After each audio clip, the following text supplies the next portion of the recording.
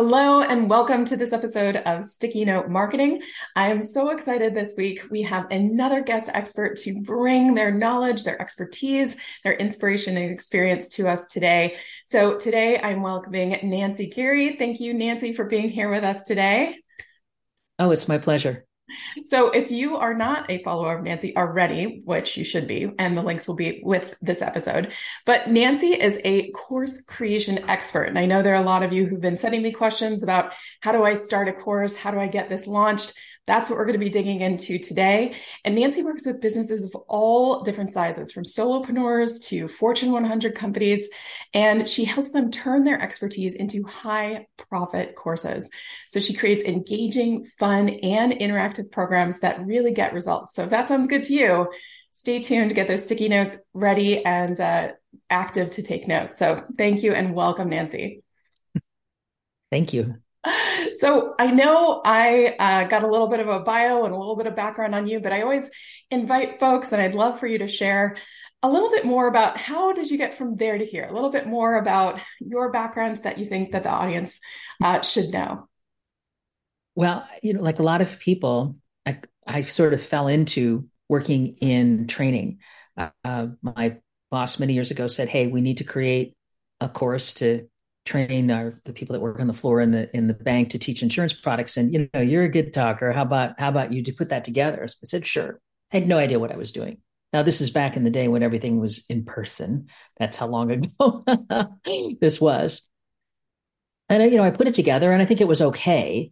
But I got a lot of calls afterwards, which led me to believe that there was some things that might have been missing from what I did. Well, then fast forward a couple of jobs, and I went to work for a company where our mission was to create courses that delivered on 3.5-inch discs because that was self-instruction at that time. It had gone from paper to plastic. Oh, sure. And because it was, we were creating all of these courses for hire and they had to be done quickly, there was a whole methodology that we followed called instructional design.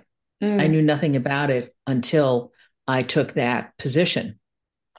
Well, I was very fortunate. It's one of those moments in a career that you don't necessarily appreciate it when it's happening, but you look back on it and you go, wow, that was a game changer. So while I was there, I'm doing the work, I'm learning how to create effective training. I had a quality assurance manager and a direct manager that reviewed everything that I did and gave me feedback in terms of, okay, how do we make it better? And they brought in Governor State University to teach us instructional design at the graduate level on our lunch hour. So it was like this perfect storm of doing the work, learning about the work, and getting regular feedback, which I think made a huge difference in my career. And it also leaned into my nature to be service-minded throughout my career. So I've worked with people, whether on the inside in a corporation or as a consultant. It's like, how do we make it better?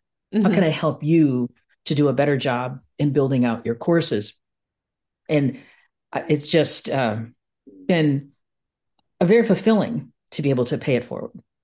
That's fantastic. I love how those things kind of sometimes just happen in the perfect constellation of events to help bring us to where we are now. So yeah, definitely. And you've got other new news. So one of the things I definitely want to make sure we talk about today is your new book.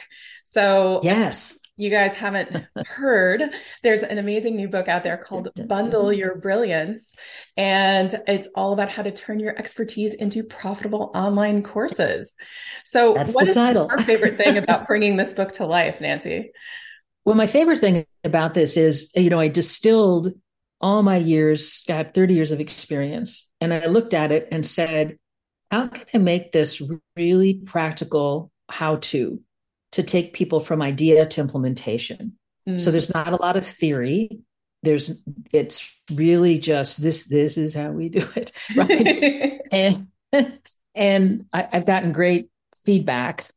I'm very thrilled I hit the international bestseller status in distance and online learning right out of the gate. Yay. Nice. And I've got several 5-star reviews, and people that I work with, they're reading it cover to cover. They're reading it multiple times, and it helps them because it carries forward my approach. So we have a meeting, we talk about, here's your next step. Then they can read about it in the book, and that can kind of help them keep going.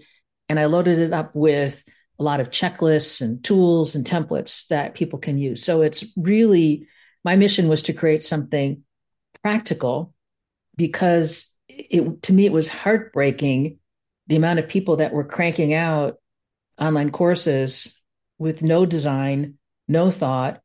They were really recorded webinars disguised as online courses.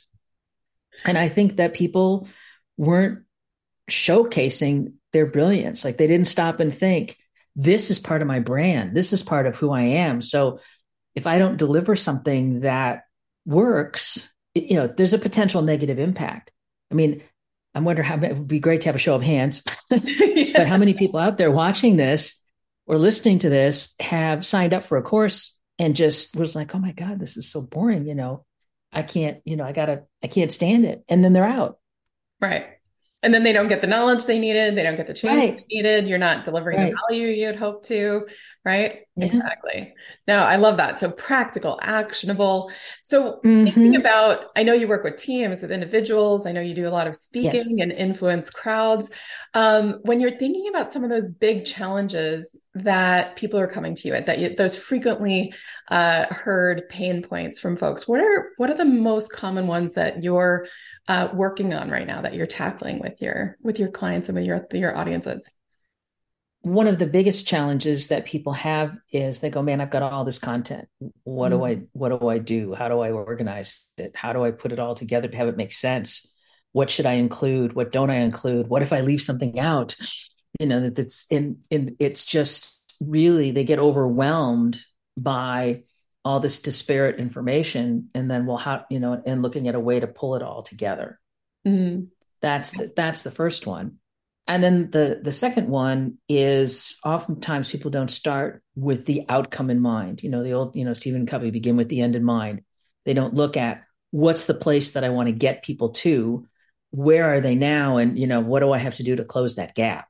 And I think and not really being intentional about it and really purposeful. I think, I get it. During the pandemic, people panicked and they had to get stuff out quickly. But now it's time to, take a step back and go, okay, what can you do to level up the learning experiences that you're providing so that people will really be able to not only enjoy consuming them and, get the benefit from it. It's really comes down to not thinking about this from a design perspective. Like, you're not going to build a house without a drawing and a plan. No, definitely. You're singing to the choir, but I love the idea of not developing content for content's sake, right? It's this whole idea of, well, we can talk about this, and we have talked about this, and we have all this information out there, but never stopping to ask the question, well, is this the right information that's going to get our audience to move through that journey with us and build that trust that we need to actually create a relationship? So I think that that's really important. And I know that one of the things that you share as a tip is that this content needs to do a couple key things, right? It needs to help us understand something in a clear way. It needs to help us move through things. So when you're thinking about talking to, let's think about someone who has all of this content, right? So not necessarily the person who's just starting to develop content maybe, but someone who is dealing with kind of deciding, okay, what of this can I use again, or should I bring back, or do I need to go an entirely different way? What would you say they should start to ask first? I think one of the first questions is, who do you serve? And what's the problem that you're trying to solve? To really focus on your target audience, right? I think it's not unlike when you're really developing any type of a product or service for sale. Who's it for? What's the problem that it's going to solve, or how is it going to improve somebody's existence? Got it. And then the second question is, when they complete the program, what do you want them to be able to do? What do you want them to know? And how do you want them to feel? And that then sets up kind of you've got then a framework to operate in, because you're real clear on this is what the end game is going to be. So everything that, as you're working through your content, then you can sort it easily and go, does this fit with the outcome for this course? Yes or no? And if it fits, great. If it doesn't fit, put it off to the side for another day. And then to think about it from a, what's the need to know information and what's nice to know. And the main road through your course should be your need to know information. And then you can have other content that they can look at that's nice to know. So I'm looking at, finally the person that makes online courses or other people is finally making an online course. And I thought about, there's some interesting tools that people might want to use. I'm not going to put those in the main path. Those are going to be bonus content. So if somebody wants to learn about how to use Mentimeter, for example, for doing their surveys, instead of doing the survey that's available in Zoom, that to me, that's like they can go and they can look that up and go, oh, that sounds interesting. I think it's more important to talk about how and when do you use a survey or an assessment, and then the specific tools that can be in another kind of supporting piece or bonus content. I just feel like it's you can get so caught up in it that you end up putting too much. A friend of mine uses the term too muchness. Yes, I like that. But it's true, because then you start getting distracted. Then you're like, okay, let me pause the course, or let me pause my learning, and I'll go look up at the website, or I'll check out the technology, or I'll worry about the tool set, instead of really actually consuming the lesson and getting instead of thinking about, well, if you're going to do a survey, what's the purpose of it? What type of questions do you want to ask? I mean, to really kind of get nail down, well, what is the content going to be in the survey? And then go, okay, given my capabilities, how do I want to do it? That's such a good point. Hopefully you guys are all taking down these notes on your sticky notes. If you're not, take them out now. Well, so you mentioned, obviously, yes, exactly. Sticky notes. Love it. So you mentioned surveys, for example, including surveys in your courses or in instructional design. So what type of content are you seeing working really well right now for online courses? What kind of content should people really ensure or think about including in their courses? Well, I think I'm gonna flip it and go from what doesn't work, because you can deliver just about any type of content, but there are certain tasks that people need to actually do and get feedback on. And that mostly, so one of the examples that comes out of work that I did with a utility company was a whole curriculum about welding. You can teach all the math skills that they need to know online. And frankly, I was surprised at the amount of math that these guys had to know. I was like, wow, we're going up to trigonometry here. But so that can all be done in an online format. They can practice. You can give them tests. They can do it all there. But when they get to the point where they have to cut a pipe or weld a pipe, they can watch videos. They can kind of get an idea of how it works. But eventually, they have to pick up the tools and do the work. And somebody needs to give them feedback on, is it correct? Is there a way that they be more efficient? The ergonomics of it. Are they standing in a way that's, or you think about like if somebody's learning to play golf, you can play golf in a video game, but it's different when you're on the course or, miniature golf, they got the windmills and you got all these other. That's way more my speed, but yeah. It's my favorite. But anything that's maybe more physical, or if people are learning on let's say communication, if I want to learn to be a better speaker, there's certain things that I can do that I can practice on my own. Learn not to say but there's a point when you need to deliver the speech, and somebody needs to tell you what's working, what's not working, how to improve your delivery. You can't just do that independently. You have to get feedback if you want to excel.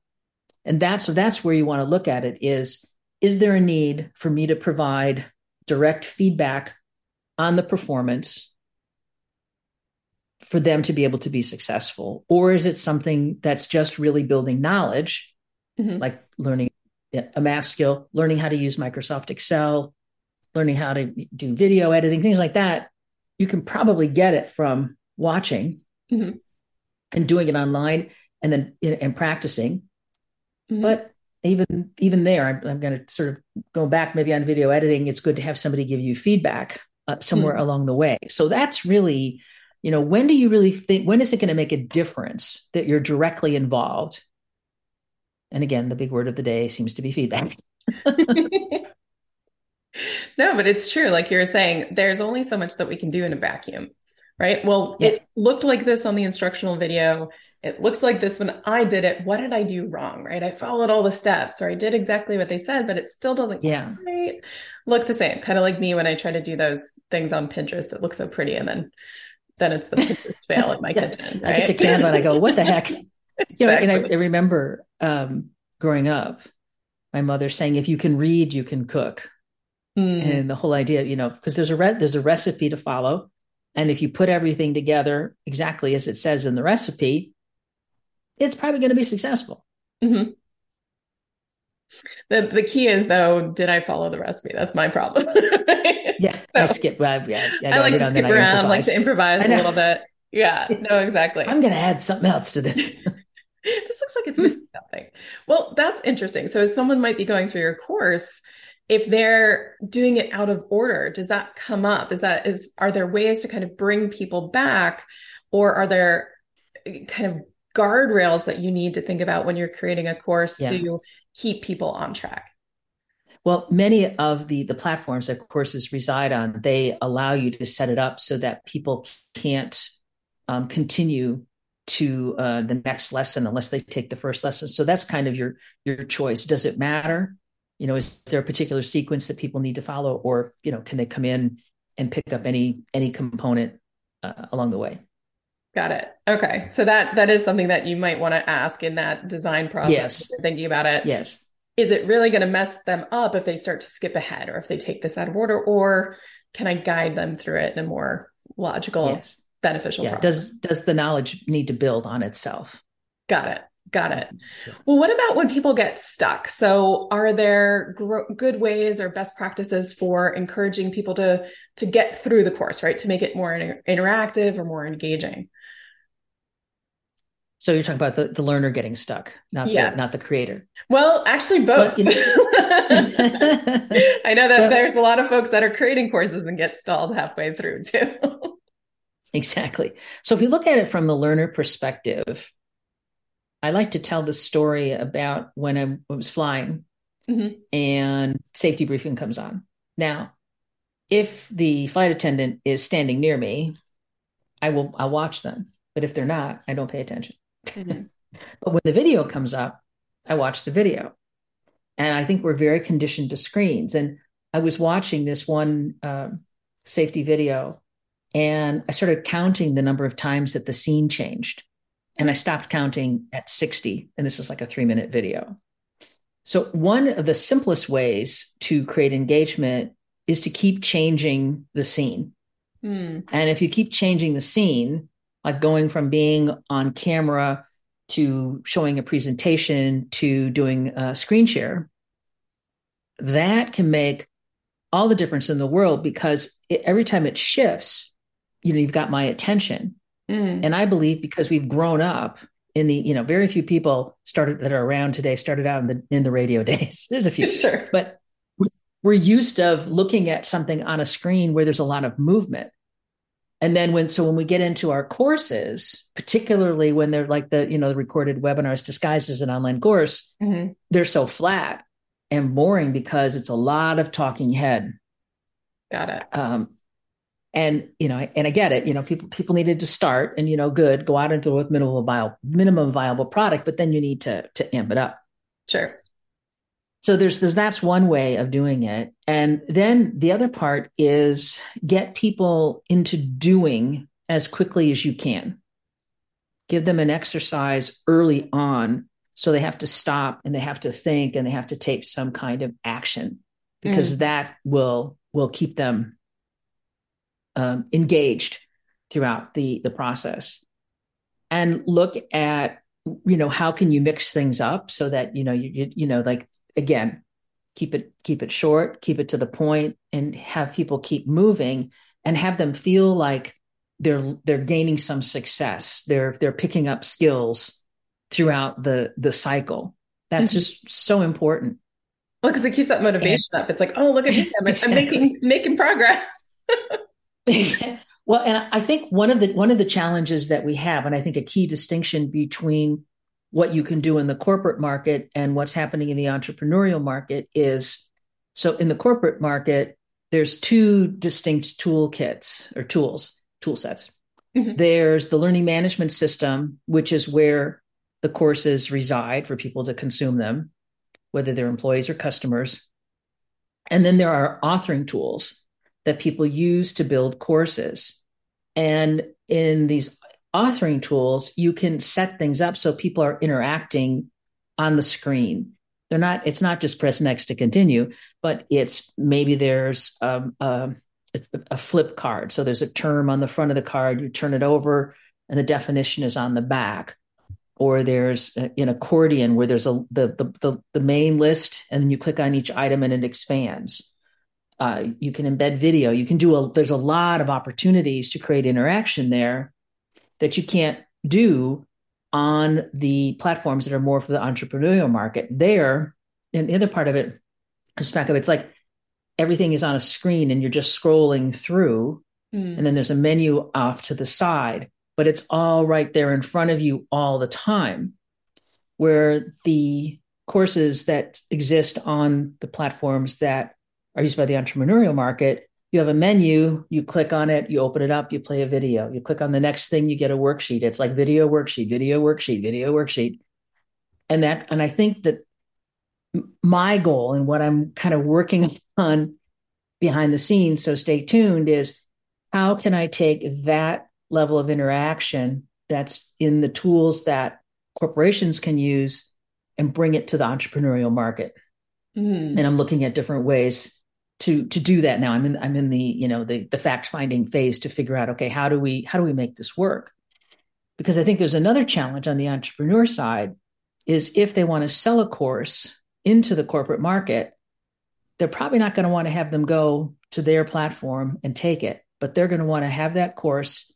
They want to license it and put it on their company intranet if it's for employees, or internet if it's for customers. So, they want to have it on their platform. Right. So you need to be able to, so that's easy. You can build an authoring tool and you can put it there, but everybody's been kind of sent down this road of video worksheet, video worksheet, video worksheet. And I think it's kind of flat and kind of boring. Well, especially if like you were saying, some of those key things are switching the frame, giving those early achievements, those big wins, right? And then trying different formats, right? So it's not always filling in a checklist or filling out a form or completing a template. Yeah. Different exercises will kind of trigger their brain in different ways. Exactly. Yeah. And people will often, they'll want to add in a quiz. And there's an art and science to writing a good quiz. And oftentimes people will just do something like for the sake of, and you're just wasting my time. But you want to have it be where people have to think about to get the right answer. And I see that all the time where the questions are just badly written. And again, just from my time and the work that I've done with corporations, there's a whole lot of rigor that goes into writing a good test, particularly if there are topics that tie into things like safety or the diversity and inclusion, phishing, things, the cybersecurity. Those tests, they need to be, because they have to be able to prove we train people to do this. They completed it successfully. So if there's a problem, they can say, hey, here's what we did. We trained everybody. But anyway, so it's interesting how I think there's a way that these two markets kind of need to come together. And tools are improving all the time. So probably my idea is probably in play in other places too. So no, but it's a great filter for anyone listening to this that's trying to decide, well, what platform should I use, or what kind of questions do I need to ask when I'm deciding on my tool set, or where where Right. is my course going to live? Does it have that functionality to not just have video worksheet, right? So Yeah, it actually exactly. mixes up the experience. I like You know, that. and you know, the authoring tools, there's two that are, the one of the most popular ones is made by a company called Articulate, and they have a browser-based application called Rise, which is really nice plug and play components, not that difficult to build it. You know, but the license is an investment, so you have to think about it, you know, from that angle. Do I want to bear the cost of this license? No, definitely. Well, thinking about the creator, I know you mentioned, okay, where are they getting stuck? Is it the learner? Is it the creator? For those creators or aspiring course creators who might be listening to this, what would you say to someone who maybe has tried and gotten stuck or Yeah. has procrastinated in actually taking the next step with developing their course? Right. Well, the first big challenge that people have is time, because it's where, you know, what's the best use of my time? And let's face it, creating a course is a project. So where does this project, you know, how important is this project in the total scheme of everything people have to do? You know, they're not like me, where all they do is create courses. So it's a different different approach, because that's just what I do. But for somebody else, they're looking at, well, how do I do this, and you know, the 100 other things I have to do to keep my business going.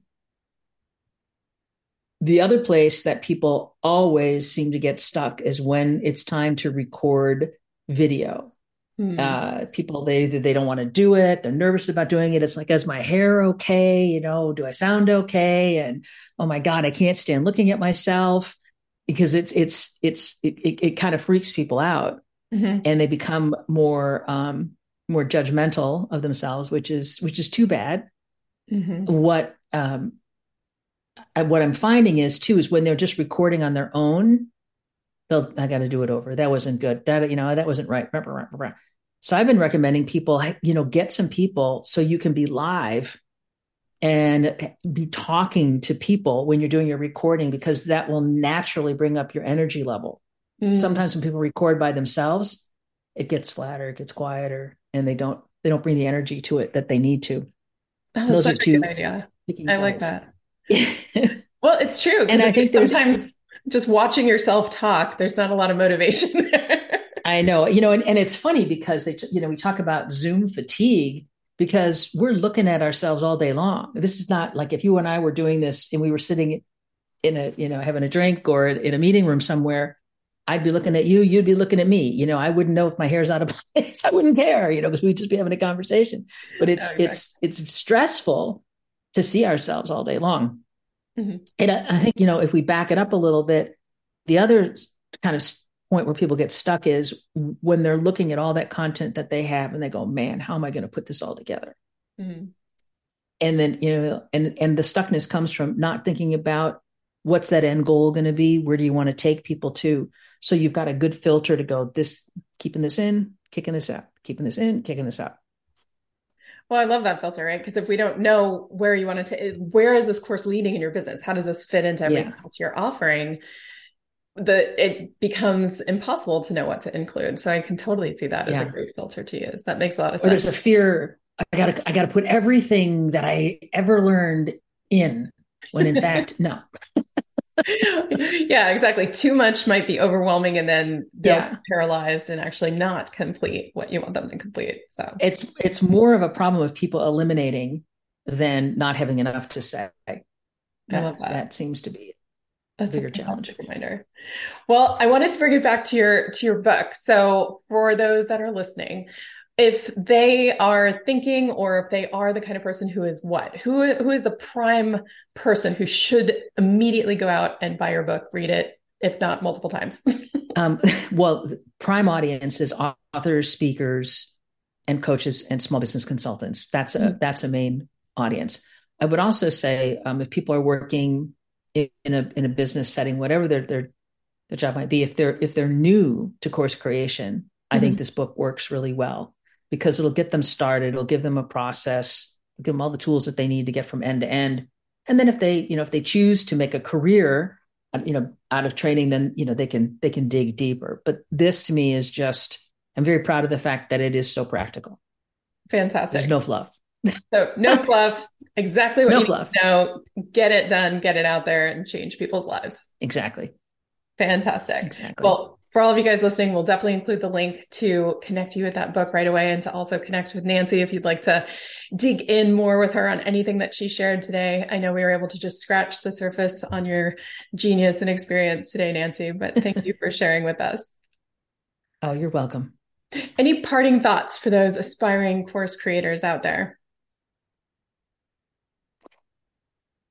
I just be intentional about what you do. Be real clear on who you serve and the problem you're trying to solve and what makes you unique in solving that problem.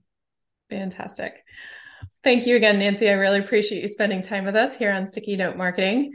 And for those of you, stay tuned. We're going to bring a few more experts in as part of this expert guest series. And check out the show notes or the notes coming along with this episode to find out where to connect with Nancy, learn more from her, and definitely get your hands on her book, Bundle Your Brilliance. So thank you, Nancy, and we'll be talking soon. All righty. Thank you.